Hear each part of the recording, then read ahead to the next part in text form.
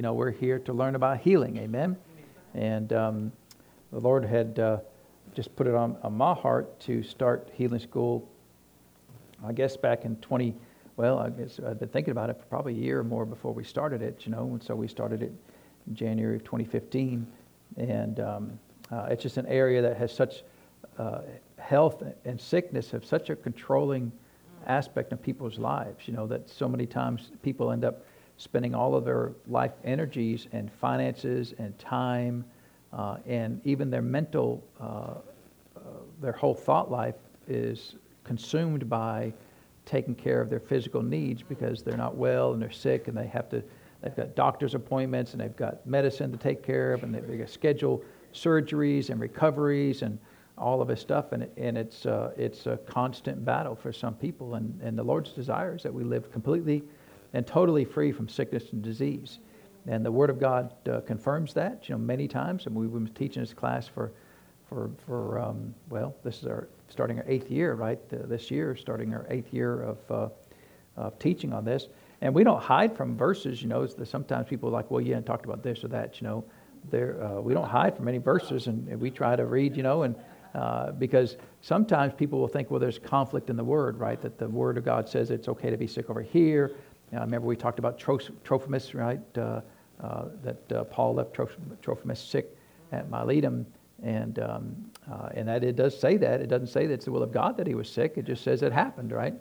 Yep. There's a lot of things that just happened. It got nothing to do with the will of God. In fact, it's not the will of God. And so, so we look at some scriptures like that because we don't want to just pick and choose certain scriptures. Of course, when you're doing a topical study like we're doing on healing, you're kind of picking and choosing scriptures because you're not reading all the verses in a particular book. For example, we actually do a verse by verse study on Wednesday nights, and we're currently in the book of Philippians. But and so I think it's good in some studies to do a verse by verse because you're kind of forced to address verses that sometimes you don't even look at. I know, you all look at every verse, right? You're all super spiritual, but, sometimes, you read a chapter and you go, I had no idea what I just read, are we all breathing air, right? So you've all done it, right? And it just happens, right? There's a lot of stuff in the Word of God, right? Especially you get in the Old Testament, you get into like Isaiah, and like, what is he talking about, And you get into Ezekiel and it's like, oh yeah, we have no idea, And so you get to Habakkuk or Amos or something, and of course, reading you can read some commentaries and get some good insight about what they're talking about because usually a lot of the Old Testament, the minor prophets and even the major prophets there's things going on in Israel that they're dealing with, right? And so it's good to get some background historical context of what they're talking about because a lot of what they discuss are current events, but then they'll look out into the future and cover other things, right? And so finding out where they're sliding from one time frame to thousands of years in the future, can be, it takes some work to figure all that out, right? But we're here talking about healing, and so that's all we cover. I'm very confident in my belief that it's God's will 100% of the time, without exception, to heal your body. Yes. That confidence is based solely on the Word of God, not because I just think that's a cool doctrine to have, but it's the only doctrine to have. Yes. Amen. Yes. And if you have any other doctrine, then I think it would be helpful if people would actually state what they're saying in the most accurate way, because sometimes people say like, well, sometimes, God chooses not to heal you or he allows you to be sick. And so that's kind of a flowery way to say what they're really trying to say, which is God's desires in heaven, that as the great Father in heaven looks at you, his child, and says, my desire is for you to be sick and with this horrendous disease. I want that more than anything else. I can't imagine the Lord ever saying that, but that's really what they're saying, right? And if you would put it in those contexts, put it in those actual words, because if it's God's will, then it's his desire.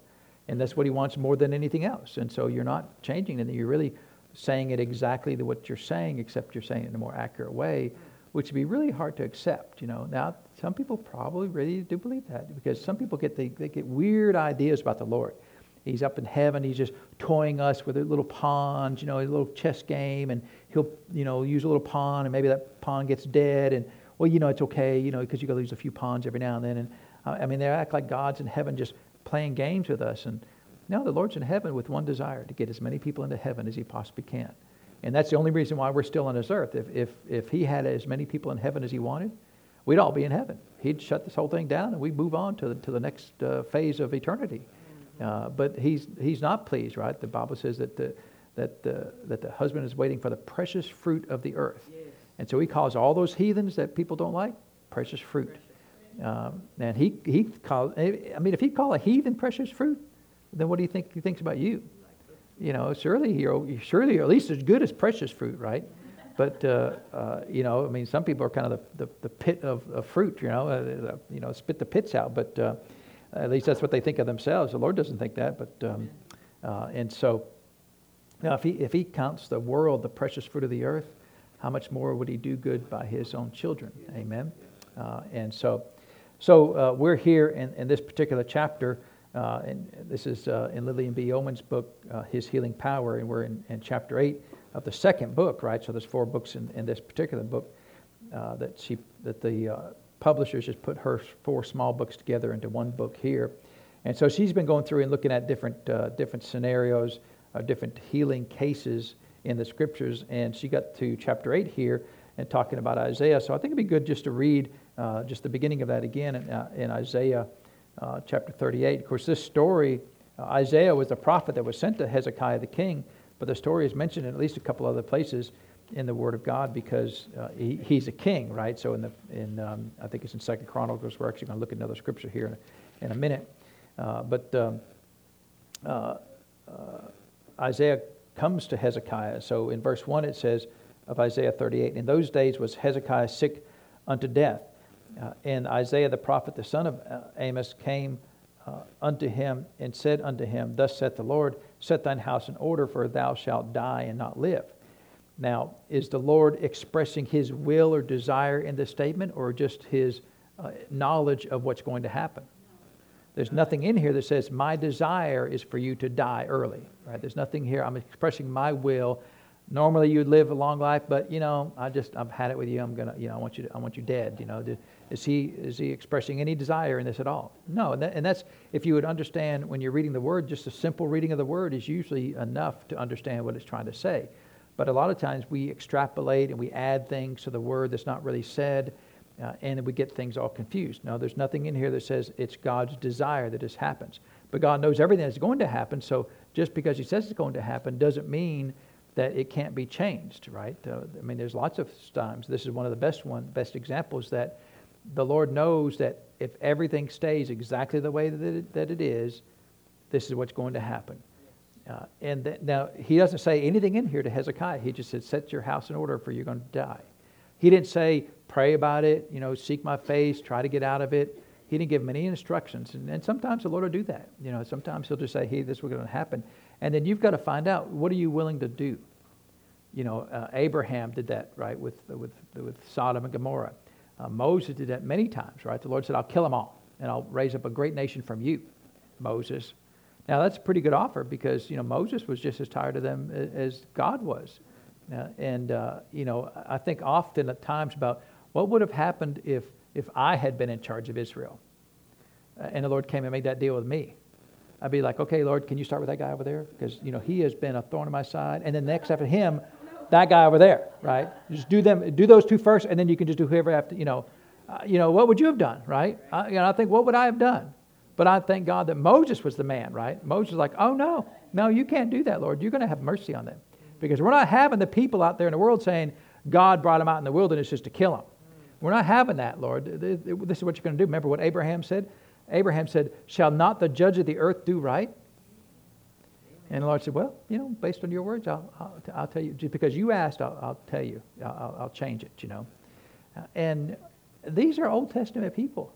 These were not children of God. I mean, they were children in the sense that he called it, but they didn't have the father-son relationship that we have, right? They were his people, but, you know, we've got an upgrade. He said they called them friends, but he calls us children. Amen? So we've got an upgrade from the people of God in the Old Testament, and yet they stood before the Lord, said, shall not the judge of the earth do right? And so sometimes, you know, the Lord will tell you something, and then he's going to find out what kind of faith that you've got. What are you going to do about it? Amen? And now, from the way that I operate, is if the Lord doesn't tell me that I can't pray about it, I'm going to pray about it. Because if he says, you're going to die tomorrow, I'm going to be like, well, Lord, let's talk about it. What's going on? You know, there was a story with Dr. Dufresne many years ago that he'd actually gone in for some dental work, and he said, well, I've got this problem too, it's on my jaw or something, and it's swollen, and hey, dentist, while you're there, can you poke around and see if there's anything going on there? And he poked around, and he said, and the doctor gave him a slip, said, this is a specialist. He's a friend of mine. You go see him, And so he went to go see him, and the specialist poked around, other places, and said, come back and bring your wife. And they came back, brought the wife. It's kind of ominous, He said, well, you need to go home and plan on dying because you have this terminal illness, whatever it was. He never did say what it was, but you're going to die. There's no way out. Well, did he just go home and cry and just freshen up his will? No, he went to the Lord and said, Lord, what's up? That's what I would do. What's up? You promised long life, right? Didn't you promise? He did promise long life, right? And so what's up? And the Lord said, well, I told you to rest, because Dr. Dufresne, before he got born again and in the church, he was just, one of these guys that just worked 24 hours a day, right? Some people just that way, right? They just work all the time. And I think that's part of who God makes you, but you have to find the balance of faith in that, right? Some people, they just love doing certain things so much that they will neglect the Lord, right, and neglect their calling. And Dr. Dufresne had gotten involved in all kinds of business dealings and all kinds of things, and the Lord said, I told you to rest because you need. And I don't know that it was necessarily just physical rest, but sometimes you need brain rest, right? Last semester I was teaching a particular class, and it was an engineering class, which I haven't done that particular kind of engineering in a long time, and so I call those days my brain days, and I was just in the book, hours every day for class there, there's no telling how many hundreds of hours I spent in preparation for that class, for the whole semester. But it's brain days, and they can be exhausting. You're just sitting at a chair, and well, how hard that is. Well, we'll go swap jobs for a while, and we'll see how hard you think it is, right? Every job is unique at its own aspects of it, right? And so. But he wouldn't rest, and so he got out of the will of God. So the problem wasn't that he wasn't resting. The problem is he was out of the will of God. And being out of the will of God is always dangerous, especially the more that you know the Lord and the more of the Spirit of God you walk in. Because the greater of the Spirit of God that you walk in, the less sin He will put up with. Now carnal Christians, they seem like, how come they get away with everything? Well, they seem like they can't get away with anything, except if you look at their life, they have no joy, they have no healing, they got no prosperity. They're carnal Christians, and so they have none of the blessings of the Lord, but they don't die, and so that's okay. And you can look at the example. The greatest example, I think, is in the Old Testament with Moses and the nation of Israel, and how carnal was the nation of Israel. Carnal as a day is long, right? We had it better in Egypt. This golden calf brought us out of Egypt, right? You just made it, right? And that, in fact, that's an earring right there, right? Remember they took their earrings off? That's an earring. In fact, it's got a little earwax still on it right there, right? That's just, how'd that bring you out of Egypt, right? That didn't bring you out of Egypt. And they knew it didn't bring them out of Egypt, but, they're just super carnal people. And yet, how many times did they sin before they were not allowed to go into the promised land? Anybody remember? Yeah, well, how many times did Moses they sinned? 10 times, and after the 10th time, the Lord said they're not going in, right? And it was after they came back from the spying out the land, right? But they sinned 10 times. The first time they were still going to the promised land. Second time they're still going to the promised land. Third time they're still going to the promised land, right? 9th time they're still. If they had not sinned after the 9th time, they had all gone in the promised land. Well, why is that? Because the Lord's merciful. So 10th time, okay, that's it. Lord said, you're going in after you all die. It took them 40 years to die off, right? And so I'm sure Moses is like, will you just die? We want to go in. Nothing personal, but hey, Bob, you're the last one. And you're just hanging on. Just go on. We want to go in the promised land. I'm sure nobody thought that because everybody's super spiritual, right? But I'm sure somebody's thinking, how old is Bob now? Wow, go on, Bob, and so. But then Moses, how many times did he sin? One time. Didn't he go to the promised land? One time. Till Jerusalem got 10 times. Moses, one time. That's it. And people think, well, then it'd be better to be like the children of Israel. And see, to me, that's a great contrast because, yeah, you could be carnal like the children of Israel. Sin all you want to. Get away with it a lot of times, Of course, getting away with it is relative, right? I mean, the earth swallowed up, ate them a few times. They got bit by snakes a few times, right? They had plague come on them a few. I mean, that's a tough way to live, right? But, Moses, none of that stuff happened to him.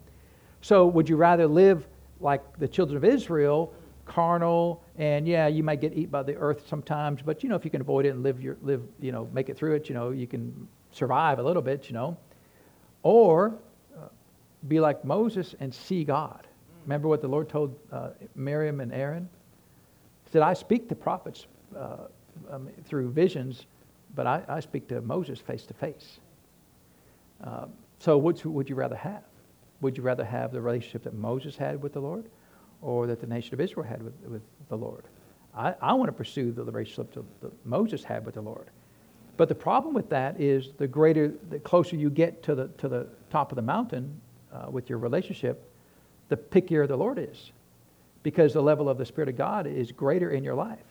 Now, He's holy, right? And so, is it worth the cost? See, to me, it's worth the cost, right? Just like if you look at, you look at Acts chapter 5, right? That's a good example. Acts chapter 5, right in that area, the Bible says how the church had major signs and wonders and miracles going on in the church. And then Ananias and Sapphira lied about how much money they gave and died. I mean, if that was the baseline, I mean, how many churches would be just empty, right? No lying. I mean, you lie, you're dead. I mean, how many times have people just looked at you and just lied like a dog, right? To your face. I can't tell you how many people just lie. Well, Pastor, something came up, whatever, and just lying. Well, why can people get away with that today in the church, but they couldn't get away with it when Peter was running the church? Because of the level of the Spirit of God at that point in time, you can't. It's just like fire and gas, right? You can't put those two together without there being a problem. And so, the fire of the Holy Ghost comes in, and it will not put up with sin. And if sin tries to get into the presence of the Spirit of God, that sin will expire, right? I mean, that body will just expire. It can't handle that. And so it's not so much God's not killing anybody, but sin, and people are so, it's amazing to me how people are so unafraid of the Lord. To be so carnal and just walk in, just so disrespectful to the Spirit of God, right, in church, and just act like, just sit around, it's just like nails on a chalkboard. I mean, to me, it's just, we're on holy ground, right? I mean, we get in the presence of God, we're on holy ground. And you all do a great job, and I think a lot of the church does a great job, but every now and then you get some carnal Christian that just walks in and just has no concept of the glory of God, and just is carnal and disrespectful. With acts, it cost them their life, right? But I was going to say in our church, it happened yesterday. A couple, there's a couple. The woman's all right, but the guy, he actually called people on the slide, and I heard about it like firsthand, and he said, come out to lunch with me. And his whole thing was he was trying to put his son, who had graduated from theology school, Southern Adventist University, 28 years old, and he wanted to get rid of our pastor and put him in his place. 28 years old. Yeah.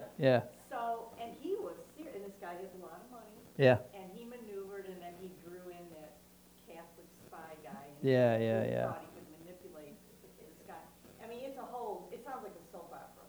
Well, anyway, I was counting the offering yesterday, and I come out to put the count sheet in the pastor's little mail slot. And there that couple is in our lobby. We thought we were long rid of them. Yeah. They're back. And I was like, and my mouth went, oh my gosh. Yeah. And so, they have it doesn't matter that he took, split our church. Yeah. Took off a bunch of people, about 30 people.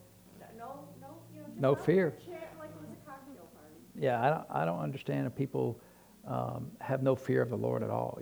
I mean, there's things that I see people do in church and do to other Christians in church, or say things about other Christians, and I'm thinking, you've not actually met the Lord ever, have you?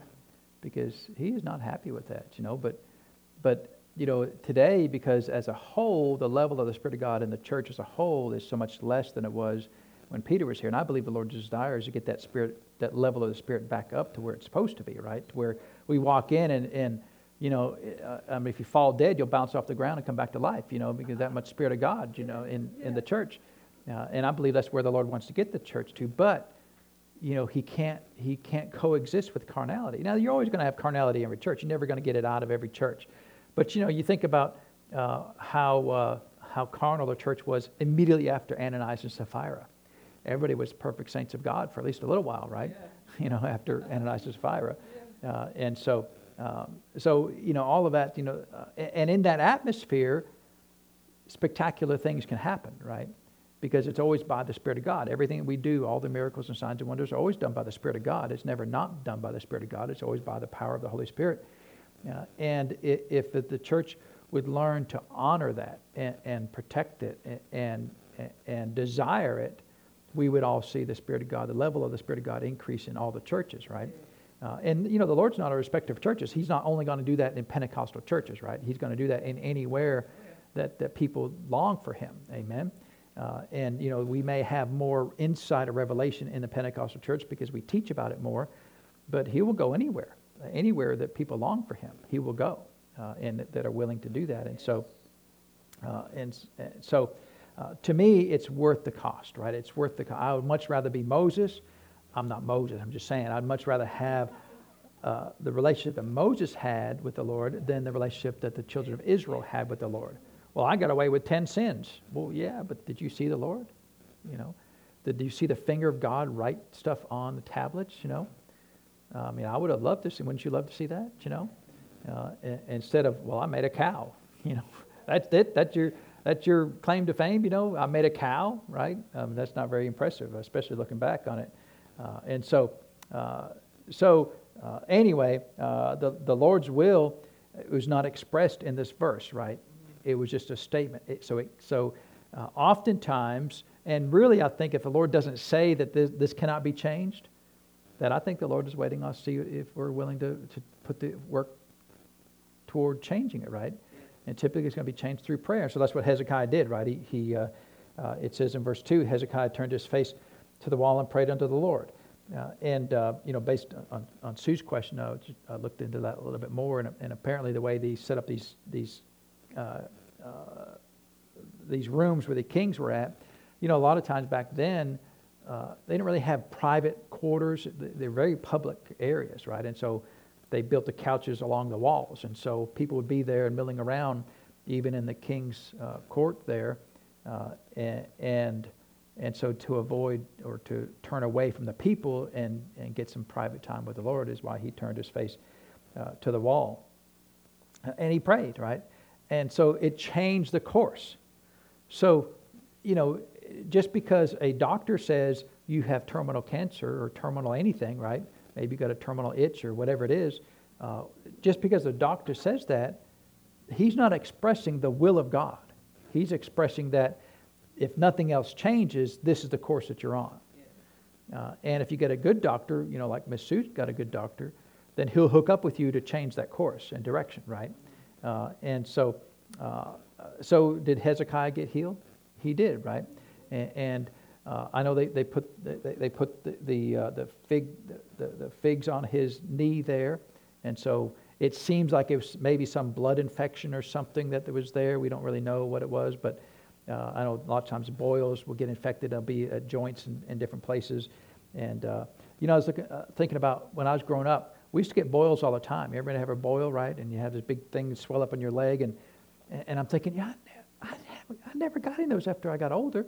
And I got to thinking, because I was dirty as a pig growing up, and you get dirt in it, and every little cut you're going to get infection, right? And I'm thinking, so that's why we always had because we had them all the time in the house, right? It's like, oh, you got a boil, oh yeah, let's squeeze the thing, right, and see what happens. And we'd squeeze the fire. It was just so gross, and disgusting. And I got, thinking one day, how come I never got those after I became an adult? It's because I started taking a bath, And so, God can heal you, but, you could just take a bath too, right? So maybe, of course, back then, who knows if they took baths, with Hezekiah, he knows what the deal was there. But Maybe he needed to take a bath too, but he got healed, right? And then let's turn over to 2 Chronicles chapter 32. So this is another rendition of this particular story here. It doesn't give us as many details, but it gives us some important details. So in 2 Chronicles chapter 32, let's start in verse 23 here. It says, "And many brought gifts unto the Lord to Jerusalem and presents to Hezekiah, king of Judah, so that he was magnified in the sight of all nations from henceforth." So that's kind of an important deal, right? So, and Hezekiah overall, he was overall a fairly good king, right? Better than most. Not as good as David, and probably not as good as Solomon, at least to begin with. But, better than a lot of them. A lot of them were just plain old heathens, right? And so it says, and in those days, in verse 24, Hezekiah was sick to death. Now we hear people say that today, right? I'm sick to death of you doing that, right? And I would encourage you, don't say that phrase, right? I'm sick and tired of you doing that, and so I don't talk like that, the Lord doesn't talk like that, so I would encourage you, don't talk like that. And so it says that he was sick to death and prayed unto the Lord, and he spake unto him, and he gave him a sign. So that's the sign. Remember the sign that Hezekiah said, or Isaiah said, "What do you want to know?" Right? It's Hezekiah. Well, Isaiah said after Hezekiah prayed, Isaiah came back to him and said, "The Lord said He's going to give you 15 more years." And Hezekiah said, "How do I know?"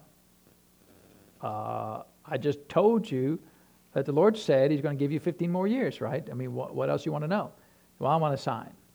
Well, the Lord was gracious to give him a sign. Now, I don't think that would work very well in the New Testament, because in the New Testament we have the Spirit of God in us, and we don't need a sign. We have a sign. It's called the Spirit of God, right? He will bear witness with us that this prophet, what he's saying, is so, right? So we don't need a sign. We have a sign. But Hezekiah wanted the sign, so the Lord said, "Okay, what do you want?" He said, "Well, let's make the sundial go back 15 degrees." Okay, no problem. And of course, I think that's a huge problem, right? I was trained as an engineer. I think a lot about, how'd you do that? I mean, you got the earth spinning around here, you got the sun spinning over there, you got the moon spinning over there, everything's spinning around, and you're going to make all that go backwards 15 degrees, right? I mean, right now, this very second, you're traveling at 1,000 miles an hour around the earth, right?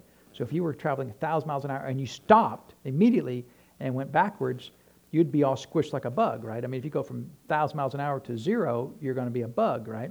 But then the earth itself is traveling at 66,000 miles an hour. So right now, this very second, you're traveling at 66,000 miles around the sun. So if you want to, so did he make the whole earth go? I don't know. I mean, we have no idea, right? But he's God. He'd go, "Yeah, we'll just do it." Now, how he did that, we have no idea, right? But he did that, didn't he? And so a lot of people say, well, there's no way he could do that, because it would be a hard thing to do, wouldn't it? I mean, but he's God. He literally created everything by saying, "Light be," right? And so I think he's pretty smart enough to figure it all out, right? Now, it would just blow our minds when we get to heaven. I want some details, right? Lord, how'd you, show me how you did it? Because I'm sure he did it at the atomic level. I mean, I don't know, but I'm just guessing that. If we want to talk about this at lunchtime, there's better a lunch discussion, right, about the mechanics of how he made this happen. But he made it happen. That was a sign that Hezekiah got. So the Lord healed him, gave him 15 more years. Now, he didn't say 15 more years and that's it. I ain't giving you no more. He just said 15 more years I'm going to add to your life, right? Now, could he have gotten 15 more? I mean, we don't know. There's no reason why he couldn't have got 15 more. So what did Hezekiah do after that? It says in verse 25, "But Hezekiah rendered not again according to the benefit done unto him, for his heart was lifted up. Therefore was the wrath upon him and upon Judah and Jerusalem." So after he got healed, he got all proud, right? And then he, in fact, I've got a couple other translations of this verse here. One translation says, "But Hezekiah did nothing for the Lord in return for the benefit bestowed on him, because his heart had become proud." And one translation says, "But Hezekiah was too proud to respond appropriately to the kindness that he had received, and he, along with Judah and Jerusalem, experienced anger." And then one final translation says, "But Hezekiah was so proud that he refused to thank the Lord for everything he had done for him." And so, being thankful is very valuable. I mean, the whole problem with Hezekiah was that he was not thankful after being healed. And you ever seen people receive a blessing from the Lord and go, "It's about time. You should have done it sooner than that." I mean, you know what I'm saying? People just are unthankful. you know. You know, we should be thankful to the Lord every day. Just thankful to the Lord every day for breathing air and being here and having Him live on the inside of us and providing us with wisdom and revelation and protection and safety. And then if the Lord does something spectacular for us like this, we should be so thankful. But see, Hezekiah wasn't, and he died, right? So he died. It says, notwithstanding, Hezekiah humbled himself with the pride of his heart, both he and the inhabitants of Jerusalem, so that the wrath of God came not upon them in the day of Hezekiah. So he did straighten up a little bit, but he did not thank the Lord for that particular thing, right? So later on, and so he was proud of all the nations that came to visit him, right? He got full of pride of, hey, we must be important, all these nations to come to visit us. And so pride is one of those things that it's really a bad idea to get involved with pride, right? So the whole point of this, though, is the Lord has foreknowledge of all things, and He knows right now that unless anything changes, He knows the day that you and I will breathe our last breath on the earth. Now, that's not set in stone. It's just set in His knowledge, right? He knows that because He's the Lord, right? And so then we get to decide, what are we going to do about it, right? So I never did finish with Dr. Dufresne. So the Lord, the doctor said, you need to go home and die. So he went to the Lord and said, what's up? And the Lord said, well, you won't rest. So Dr. Dufresne said, well, then I need to repent.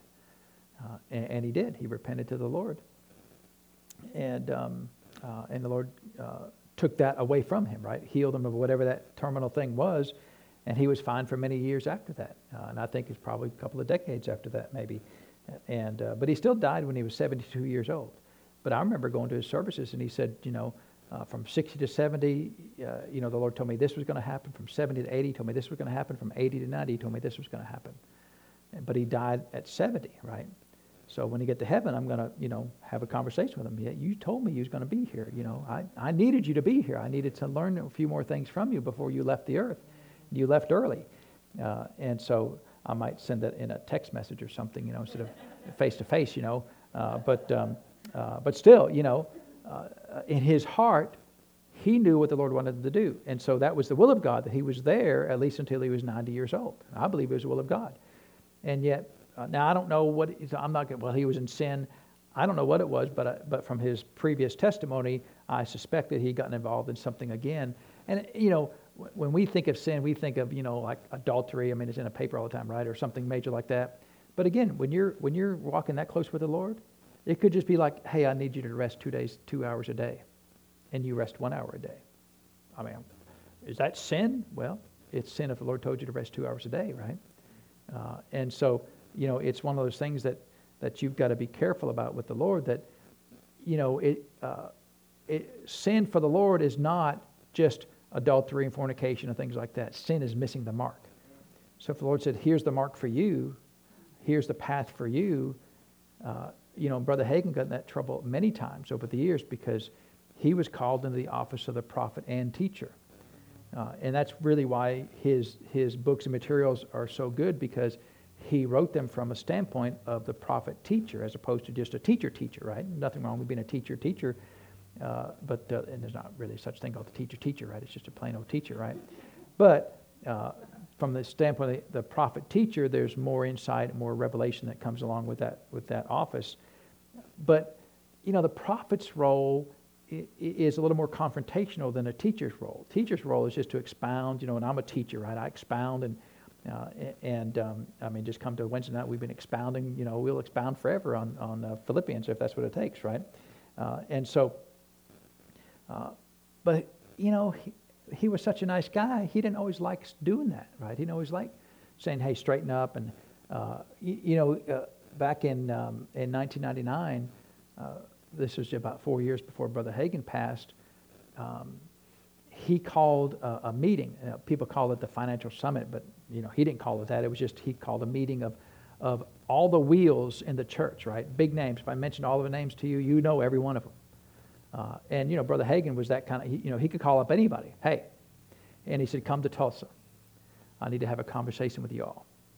And the point of the conversation was to get things back in balance, specifically in the area of finances and money, because there's a lot of philosophy that goes around the church. For example, that the pastor is the priest of the church, and so as the priest, you give the offerings to me, right? Well, I'm not the priest of the church. I'm a pastor, right? So you don't give your offerings to me. We give our offerings to the Lord, right? And I don't take up an offering. I receive an offering, right? In fact, you've never heard me say, well, let's get ready to take up the offering. I don't take anything, I receive an offering. It's that way, if you give, that's fine, and I receive it, right? If I take it, you may not be willing, right? I may just take it anyway. Just give it to me, shut up, give me that. And so we don't take up an offering, right? We receive an offering. And so the point of the meeting was to straighten up. So he went to the leaders, right? Of course, he'd written books, and if you read his books, especially in the area of finances, are very, very fundamental, right? Tithe, give offerings, and then that's it, right? And your faith is in those two things, tithes and giving offerings. It is not in, hey, I've got a special anointing, send your money to me, and and the Lord will bless you double if you give to me, or if you send like a $10 offering, I'll give you a little red ribbon, and you put this around your waist and you lose weight, or if you're too skinny, you put it around your waist and you'll gain weight.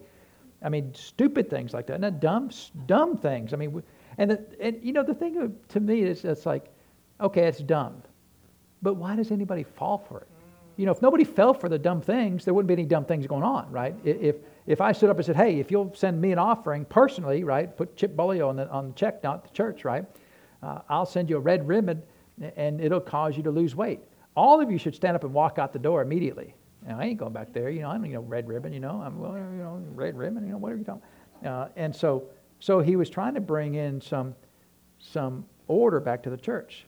And for example, he believes, and I believe from the Word of God, that, according to Malachi, you bring your tithes to the storehouse. And he said the storehouse is your local church, right? This is your storehouse of where you get your spiritual feeding from, right? So you bring your tithes, and then you could send your offerings to wherever the Lord would lead you to do that.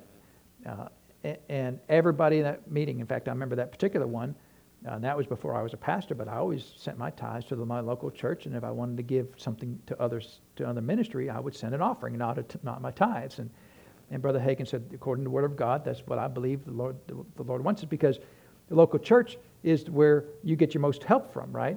I mean, when you get married, the local church is there. When you get buried, the local church is there. When you need somebody to come visit you in a hospital, the local church is there. If you need food or assistance or whatever, the local church is there. The TV evangelists aren't going to come visit you at the hospital, right? And nothing against that. That's not their role, right? That's the role of the local pastor. And so that's where the majority of your finances should go. And everybody's, we agree with that. Well, after he died, and I saw it on TV myself, one of the ministers got up and said, all you pastors they were in the meeting, but they were saying this, and all you pastors who say tithes go to the local church, you need to get over it.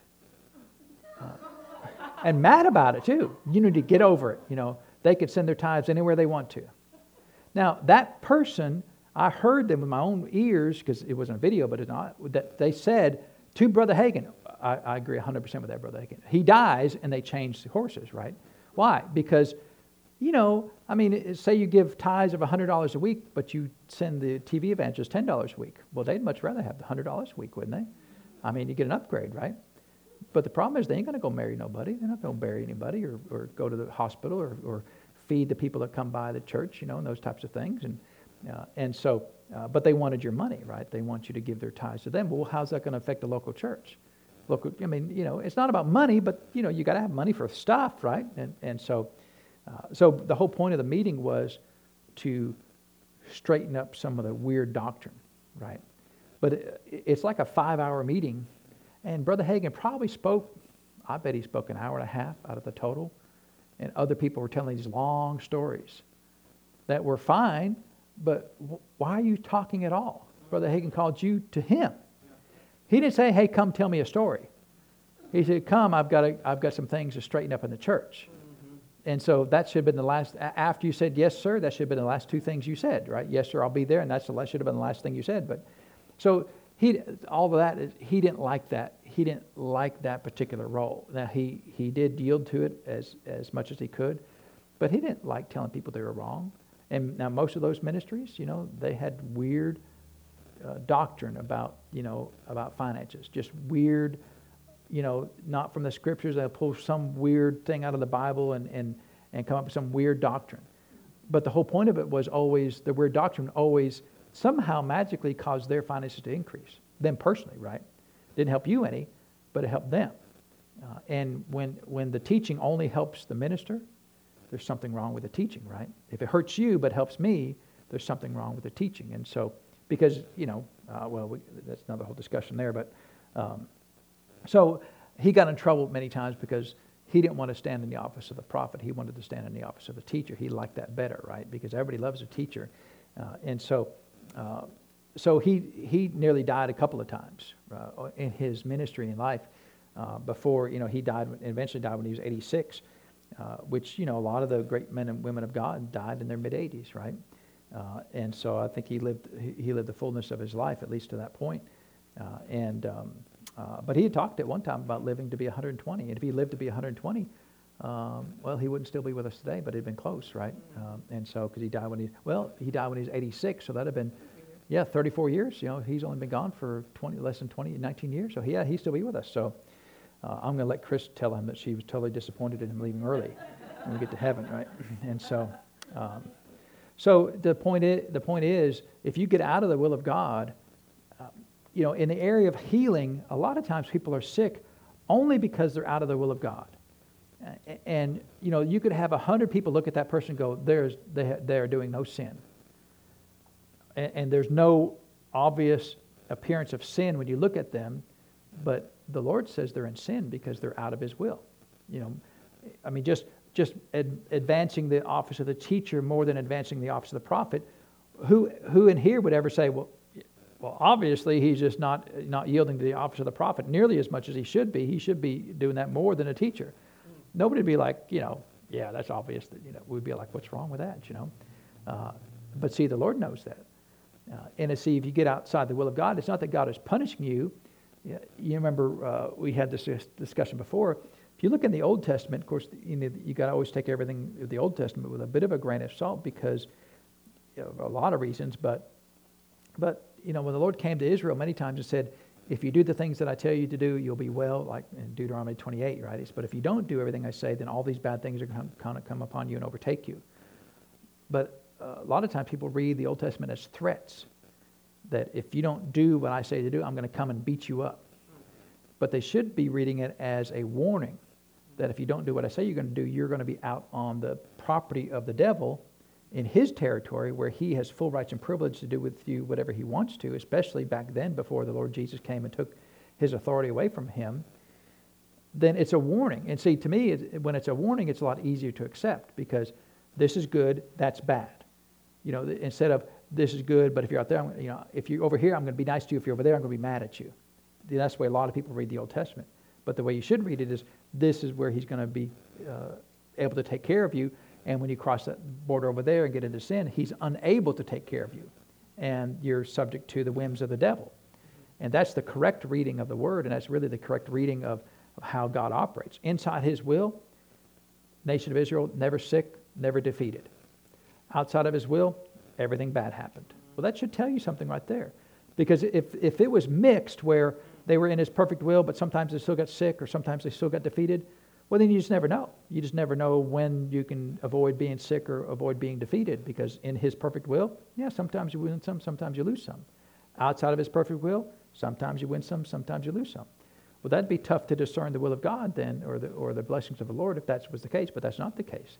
The case in the Word of God is every time in the perfect will of God, perfect safety and protection and health. Outside of His perfect will, destruction and death. Okay, that should make it really simple to understand, right? They were never defeated, never sick, right? How many were sick that came out of Egypt? None. Not one. And I like the way it says it. There was not one feeble. They didn't say there was even one with a terminal sickness. Feeble means weak, right? So they were a weak person, right? They were all strong coming out of Israel. That's pretty amazing, right? And so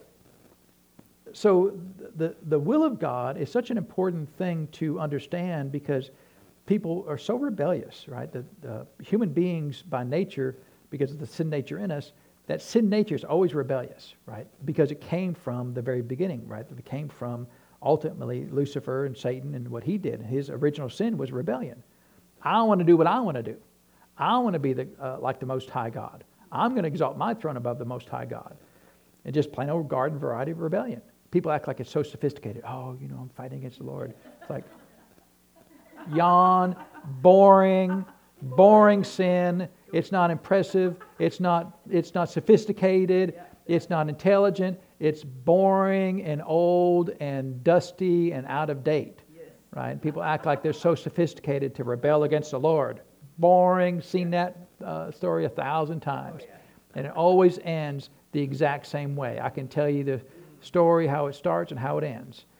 And so don't let people look down upon you that are in complete rebellion. Oh, you're one of those church people. Yeah, and I'm on my way to heaven and I live good every day, And you're living in rebellion, and my Bible says rebellion is a sin, is witchcraft, so you might as well put on a pony hat and flying around on a broom, right? It wasn't the same kind of witches there, but still.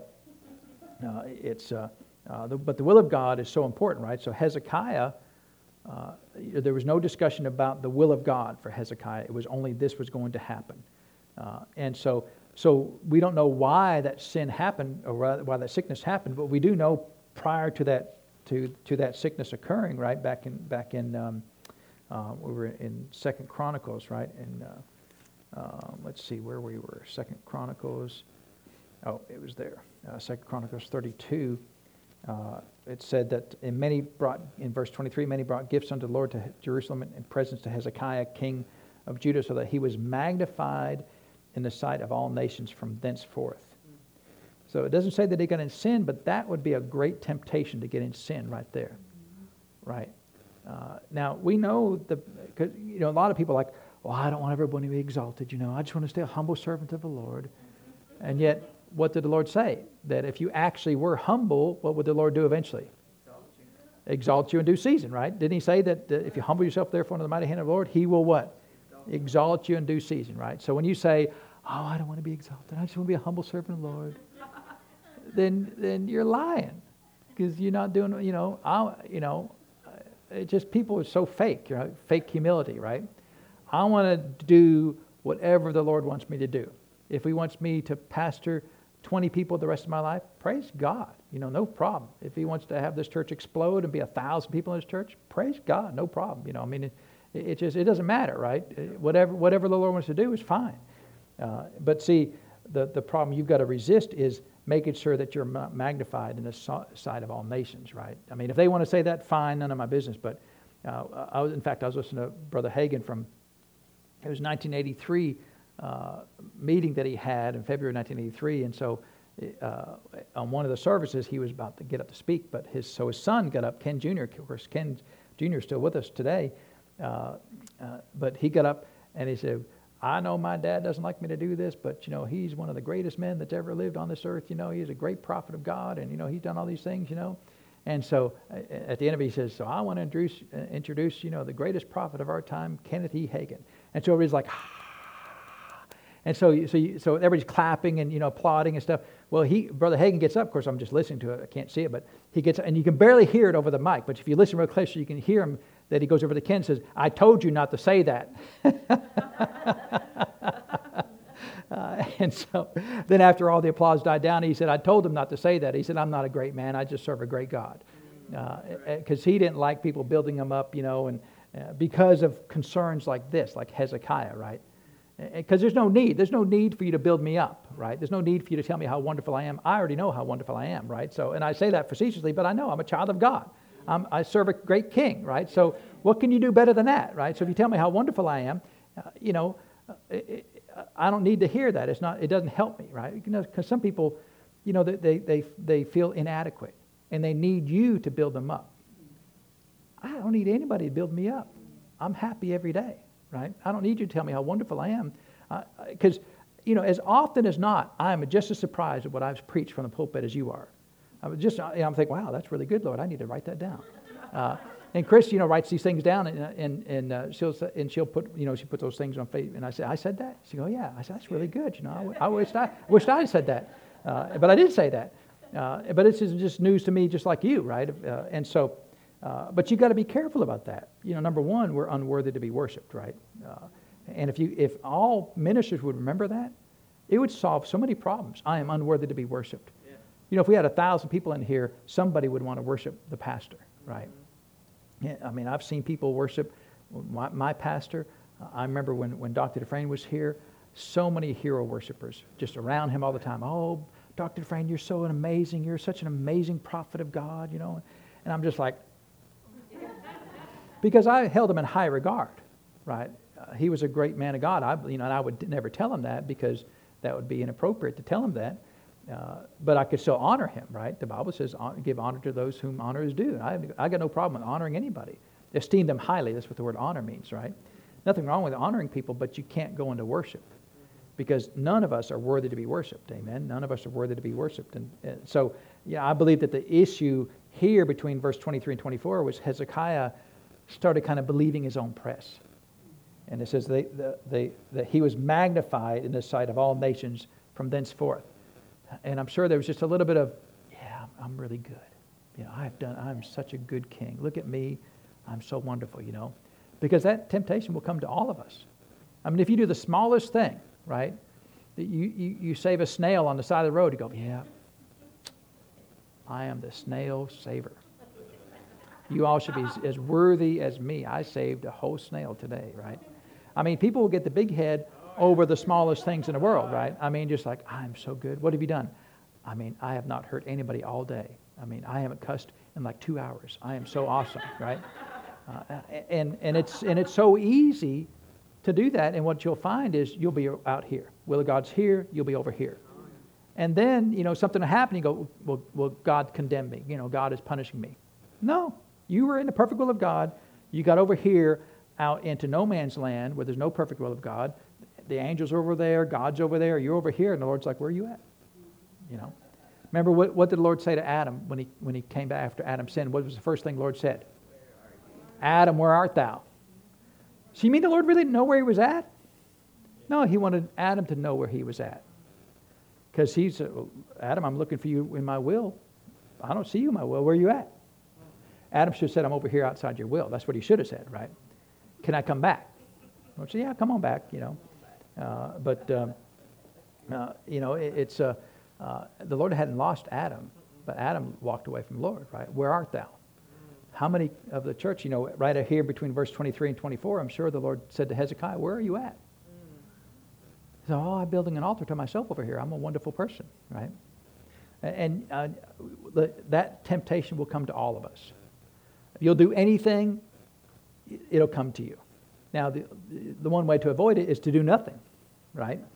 But then you're still out of the will of God because the Lord said, let your good works shine so that men will see them, right? Now, in one place it says, don't let them see them to get glory. But in other cases, he said, let them shine so that men can see your good works. So which way is it? Well, you let them shine as long as it doesn't cause you to accept worship, right? And then if you think it's going to cause you to accept worship, then you got to not do them until you get your heart straightened up. And you know, and all of that, you know, and I know I'm not trying to beat a dead horse here, but I just think it's a good topic because so much sickness and disease are due to sins that nobody would point to and say that's a sin. Everybody, they're a saint of God. How could they be sick? But you don't know, you know, what the hearts like this right here. No human could discern that heart.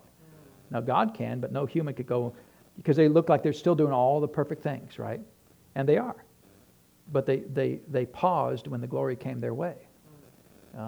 And so you have to be really careful about that, you know, and that's why, you know, for me personally, that's why I like to follow people like Brother Hagin, because and I've told you the story before, but I think in the context it's helpful, but there was a time when oil appeared in his hand. Real oil, right? You remember the fake Bible oil that came through Dayton, you know, a few years ago, and they turned out it was Tractor Supply oil, right? And I mean, I like Tractor Supply. In fact, I was there just the other day, right? But I don't go down. There's no miracles in Tractor Supply. It's just screws and nuts and bolts, right? And apparently big jugs of oil, right?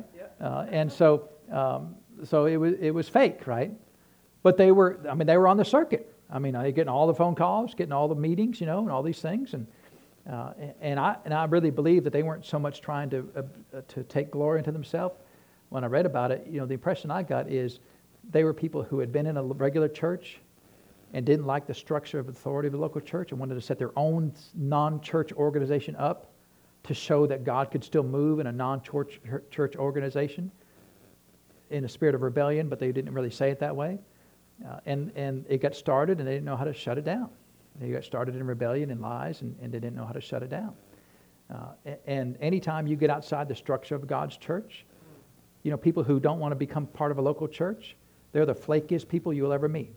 They'll have the craziest ideas and thoughts, and I wouldn't follow them to the grocery store. But people follow people like that all the time. Oh, they're so wise and so spiritual and all this stuff. First question I ask every traveling minister that wants to come here: where do you go to church? That's my first question. Where do you go to church?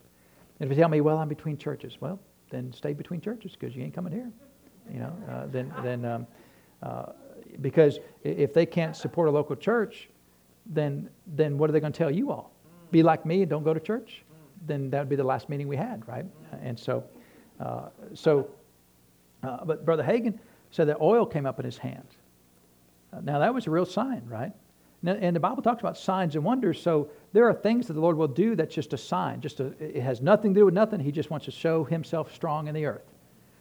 And so Brother Hagin didn't have any unction of anything to do, because the Lord could have said, the oil's coming out, now you lay that hand on everybody and you'll see the dead raised. If the Lord had said that, he would have done that. But the Lord gave no other information what to do with it. So you know what he did with it? Stuck his hand in his pocket. And nobody knew about that for decades. Nobody. He finally told it close to the end of his life. Hey, this happened to me. What'd you do with it? I just stuck it in my pocket. So then he had to take his suit to the cleaners after that, no doubt, right? And he got oil stains on his. Well, I got oil stains in there. Well, the Lord appeared to me, and see, that's the general attitude we have. Always thankful, always humble in that sense. If the Lord does something great, isn't He wonderful? Isn't He an awesome God? And don't allow any of us to receive glory, because if you do anything, the devil will try to exalt you.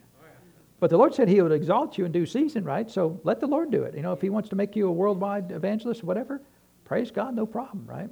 But you got to let what does Psalm 127 say? Except the Lord build the house, the labor in vain that what? Build it. So they're building it, right? Plenty of people build up their own worship services to themselves, and they build it, right? But it said, except the Lord build the house, they labor in vain, so it's of no value. And you ever been to like ministries and there's no value in that ministry? Big ministry though, but there's no value. Why? Because the Lord didn't build it. They labored in vain, right? They labored, and with marketing and some slick production, we can make things grow, right? We could give everybody, we're in Tennessee, right? So if we give everybody an automatic weapon that comes to church, we'd fill this church up tomorrow, right? Up in like Northeast somewhere like that, in liberal places, you'd have to give them like a bagel or something like that. But here you can give them an automatic weapon, they'd be thrilled, right? And so we give them an electric vehicle up there, right? And so I don't know what to give them. I'm not a marketing guy, so. But that sounds like it would probably work pretty good up there, right? Give them electric vehicles or something, and get some tofu or whatever. I don't know. We're getting off field there, right? So that's not my expertise. So I don't know how to do that. They have these wild game dinners at some of the big churches down. Yeah. Bob's house Yeah. And they have a raffle, and the raffle's a drum. Really? Sweet. Right there, right? So, hey, get them however you can, right? So, but I got to do what's on my path, what everybody else, none of my business what you do right there. But we want to stay inside the perfect will of God, because there could be things that come your way, sickness and disease, that's got nothing to do with nothing, right? Remember John chapter 9, why is this man blind? Is somebody sinned? Jesus, no. Sometimes things just happen. But is there healing even when just things happen? Sure there is, right? Amen. So if you stay in the perfect will of God, it's easy. There's no sin, nobody had to repent for John chapter 9, right? Nobody had to repent for the blindness. Jesus said, hey, we're here to show the glory of God. And so it's easier to not have to repent and get healing than to have to repent and then get healing. They're both really easy if you got the right attitude with the Lord. People who love the Lord, easy for them to repent, right? It's the rebellious people. I ain't repenting for nothing. Well, then die, whatever, I guess, So just take the story of Hezekiah as a warning to us to make sure that We want to stay in the perfect will of God, and if the Lord blesses us, to make sure that He gets plenty of thanks because He's worthy of it, right? Is He worthy for us to thank Him? He healed Hezekiah supernaturally, right? Caused the sun to go backwards 15 degrees. He's worthy. If anybody's worthy, He's clearly worthy to be worshipped, right? And to be adored and to be thanked. And no matter how great we think we are, we haven't created a single thing in the universe, right? And so none of us are worthy to be worshipped. Hezekiah kind of, sound like he kind of got on the edge there that, I'm really important, right?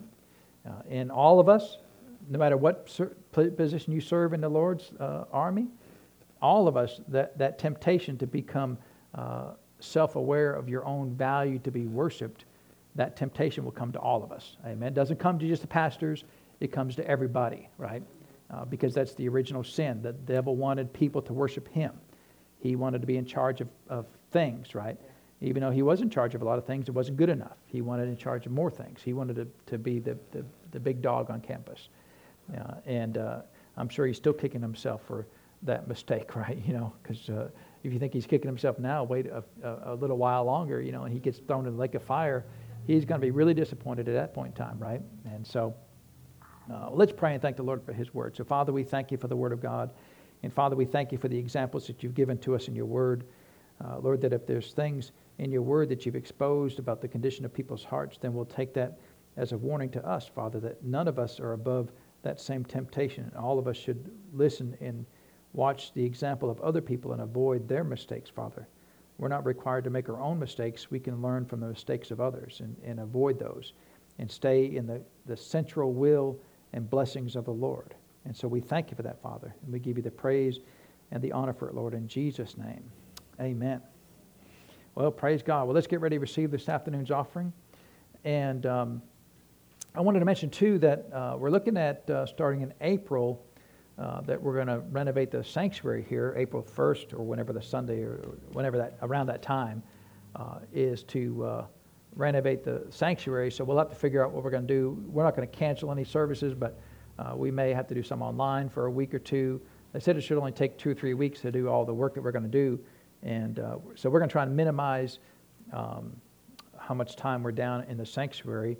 And then, but between now and then, we'll let you know what the plan is. And we may meet here, may meet in the kitchen. We might meet next door at that building over there. And so we've got a few options. We could go back to online services for a week or two. But we'll let you know as we get closer to that. Amen. And so come ahead, Mr. Jared, and receive the offering. And so I'm looking forward to that. I think it will have I think the sanctuary will look nice when we get done with it. Amen. I know the preaching will still be good after it, right? So, but. What you decided before? Well, we talked to the contractor, and he said that they've got the problem with the floor is that people don't put the right material on top. And so they actually did it at one of the restaurants who didn't put that on there, and it was really slick. But he said after that, with that, it's coating just for that. He said you can walk on it wet with bare feet and not slide at all. So if we get that coating, we think we're going to start with that. And if we have to come back and just carpet the whole thing, we can. It won't be a big deal either way. But so as long as we can get that particular coating on there, then I think we'll be okay. So that's the plan so far, right? But it's just middle of February. Anything can change, right? Everything's subject to change between now and then, right? All right. Praise God. Well, be blessed. Have a wonderful week, and we'll see you next Sunday.